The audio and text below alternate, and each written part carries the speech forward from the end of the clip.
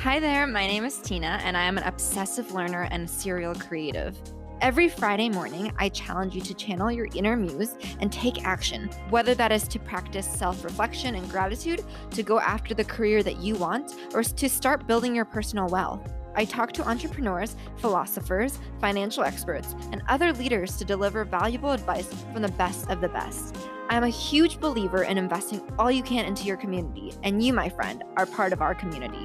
Welcome to the Morning Muse Podcast. I hope you enjoy. Good morning, you guys. Welcome to Morning Muse. This is Tina, and I'm doing another solo episode today. I love these types of episodes, honestly.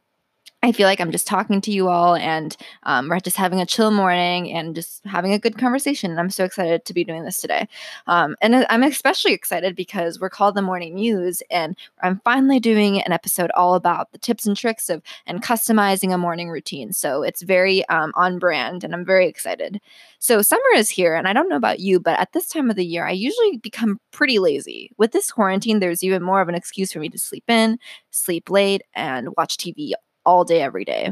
I'm not saying that doing this once in a while is bad. In fact, I think it's a great way to relax and not shame yourself for being unproductive for one day. But there's no other feeling like waking up early, working out, checking tasks off at work, and then having enough time to catch up with friends and family at the end of a productive day. For me, being productive and managing my time wisely so that I invest my time into my health and community when work is a form of self-care. When I started talking about what really triggers me to go into this evil cycle of laziness, it came down on how I started my morning that day. For example, 2 summers ago, when I was living in Jersey for an internship in New York City, I used to wake up around 5 a.m. every morning. I would meditate for 20 minutes, get ready, walk to the bus station, then walk from Times Square to Chelsea listening to a podcast or an audiobook. Then I would exercise for 20 to 30 minutes at the gym at work, take a shower, and finally arrive at my desk by 8 a.m. This was my morning routine for 3 months straight. I was never more productive and happy in my life. Sure, it was most likely because I was exercising and meditating, and you can do that at any time of the day. But I know myself. If I don't exercise and meditate in the morning, I get too caught up with work or something else later on that day that I don't feel like I have the time to squeeze in anything else. In my head, I just feel like I don't have the space. So mornings are so incredibly important. It really sets the vibe for the day, at least for me. That's why for this week's episode, I'm going to briefly go over a simple guideline on how to level up your morning routine game to reduce the number of hiccups and urges to procrastinate throughout the day. I'm going to be sharing variation of activities you can incorporate into your morning routine to make it work for you. Because remember, your morning routine should be like self-care time. It should be designed to be the time for you. Make your mornings a sanctuary for you, and I guarantee that it'll be easier for you to wake up early and eager to tackle anything every time. The thing that really gets me and that gets me really stuck into forming a morning routine is always like, oh, maybe I'm not a morning person anymore. I'm more of a night owl, and all my creative juices come out at night. So I have to stay up and I have to rest fully the next morning. And while I agree that you should be resting if you do stay up late for some reason, you should sleep in and get that full 7 to 8 hours a day.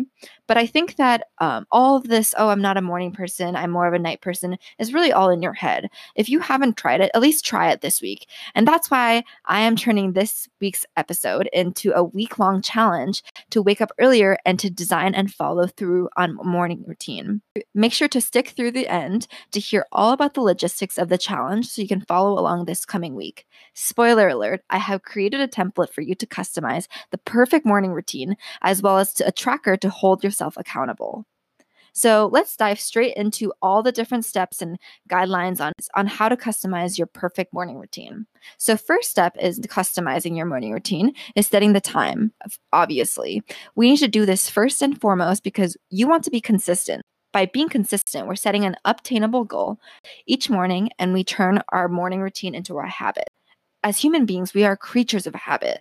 By getting into the habit of waking up at the same time, exercising at the same time, meditating at the same time, we don't have to make a conscious decision each time. Decision making can be expensive. It takes a lot of brain power. That's why we should automate some part of our morning routine. And I'm saying some part because sometimes you really want to be in the moment and be conscious of it, as I'll talk about later in the episode. So for my own morning routine, I'm going to challenge myself to wake up at 7 a.m. each morning. Since previously I've been waking up around 9 a.m., 10 a.m. every morning, I'm going to slowly start waking up 30 minutes, 15 minutes earlier each day. If you're aiming for an earlier time as well, be sure to go slow. Don't make any drastic changes because you'll end up resenting your mornings, which is the opposite of what we want. I love waking up early because it's so peaceful. Usually, and I'm saying usually in parentheses because sometimes there are people that are, more driven than we are, but usually no one is awake. So I feel like I have my own space to read, reflect, exercise, drink coffee. I look forward to this peace every morning. For the next couple of steps, I got my inspiration from Amy Landino's wonderful book, Good Morning, Good Life. She describes 3 main steps she incorporates into each morning, which are mindfulness, movement, and mastery. First, she goes over mindfulness, the state of being conscious or being aware of something, whether that is your emotions, your actions, etc. By now, I'm sure you've heard of a variety of reasons on why it's important to practice mindfulness. Being mindful helps you control and navigate your emotions. It helps you become more aware of your actions. So, when you think of mindfulness, I'm sure the first thing that came to your mind is meditation, and that's great. That's how I will be practicing my mindfulness this coming week. I'll be using Headspace to do 15 to 20-minute meditation sessions. However, there are other forms of mindful activities that you can do instead. Amy talks about how she writes her morning pages. Anything that comes to her head in the morning, she writes it down. She talks about how this helps her collect her thoughts and throw it on paper so her mind doesn't constantly wander throughout the day. For those of us who only have 15 minutes in the morning and don't want to take up too much time on this step, Amy recommends performing an everyday activity, just being present in that moment. An example she gives is taking your vitamins or drinking your coffee. Don't do any other activity, whether it's scrolling through your phone or watching a show or a YouTube video. Be just present in that moment doing that activity. Second, Amy talks about movement. Just move your body. It could be as easy and simple as making your bed or washing your face.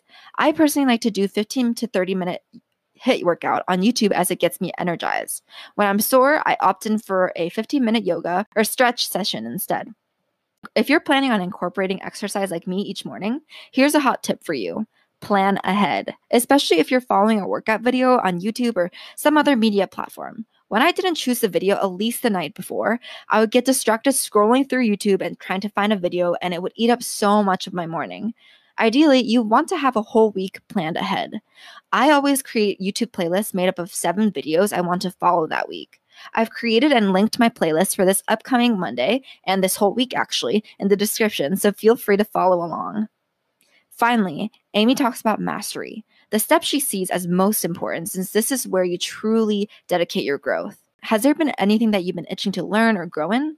Like learning a new language, creating a blog, writing a book? For this step, take the time to master in your existing high side hustle or something that you've always been interested in. So for example, this week I'm going to be watercoloring each morning. I have some cards I've been wanting to make for my friends and family, so I'm so excited to dedicate my morning to do this.